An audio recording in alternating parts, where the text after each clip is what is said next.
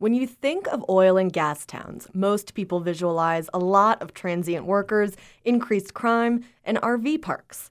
Maybe not the most family-oriented of places, but plenty of oilfield workers do move to towns with their families. Wyoming Public Radio's Melodie Edwards reports that the challenge is finding them adequate housing.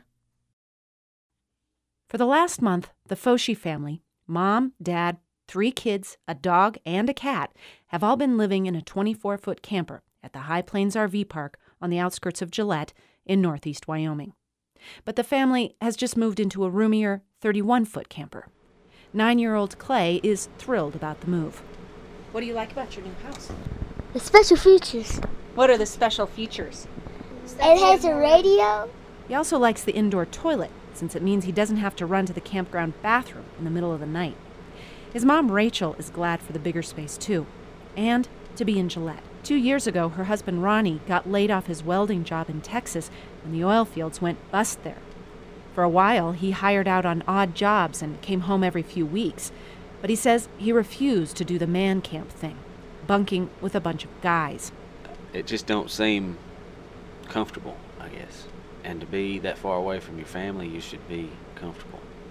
So when Ronnie landed a good-paying welding job in Wyoming, we all decided at the last minute to go ahead and go. So I had a week to pack up the house and take what we needed and left the rest behind. As a trained welder, Ronnie makes good money, $25 an hour plus benefits and overtime. But even so, keeping a family together is hard and expensive. Between the camper and the lot, the Foshis are paying $1,000 a month. It costs that much because Gillette has very few places to rent. Chris Estes is the director of the National Housing Conference. There's a health impact if people aren't well housed, the educational impact on kids when they're in unstable housing. And Estes says leaving it up to private enterprise to fill the need doesn't work. Because the market's usually going to respond in a pretty short-term way. And I think if you want your communities to be attractive places to live long-term, it takes some coordination and partnership. For instance, partnerships with the energy companies themselves. Reliant Asset Management is one that makes its name running man camps. Now they've been hired by Key Energy in Williston, North Dakota, to build and manage family camps for employees. These have 3-bedroom cabins, complete with school bus pickup and playgrounds. Property manager Danny Heisler says, as the epicenter of the nation's energy surge, Williston has been a sort of boomtown case study. It was a scarier place to be. It wasn't a friendly family environment. But for people who have come back to Williston more recently, it's a happier and safer place.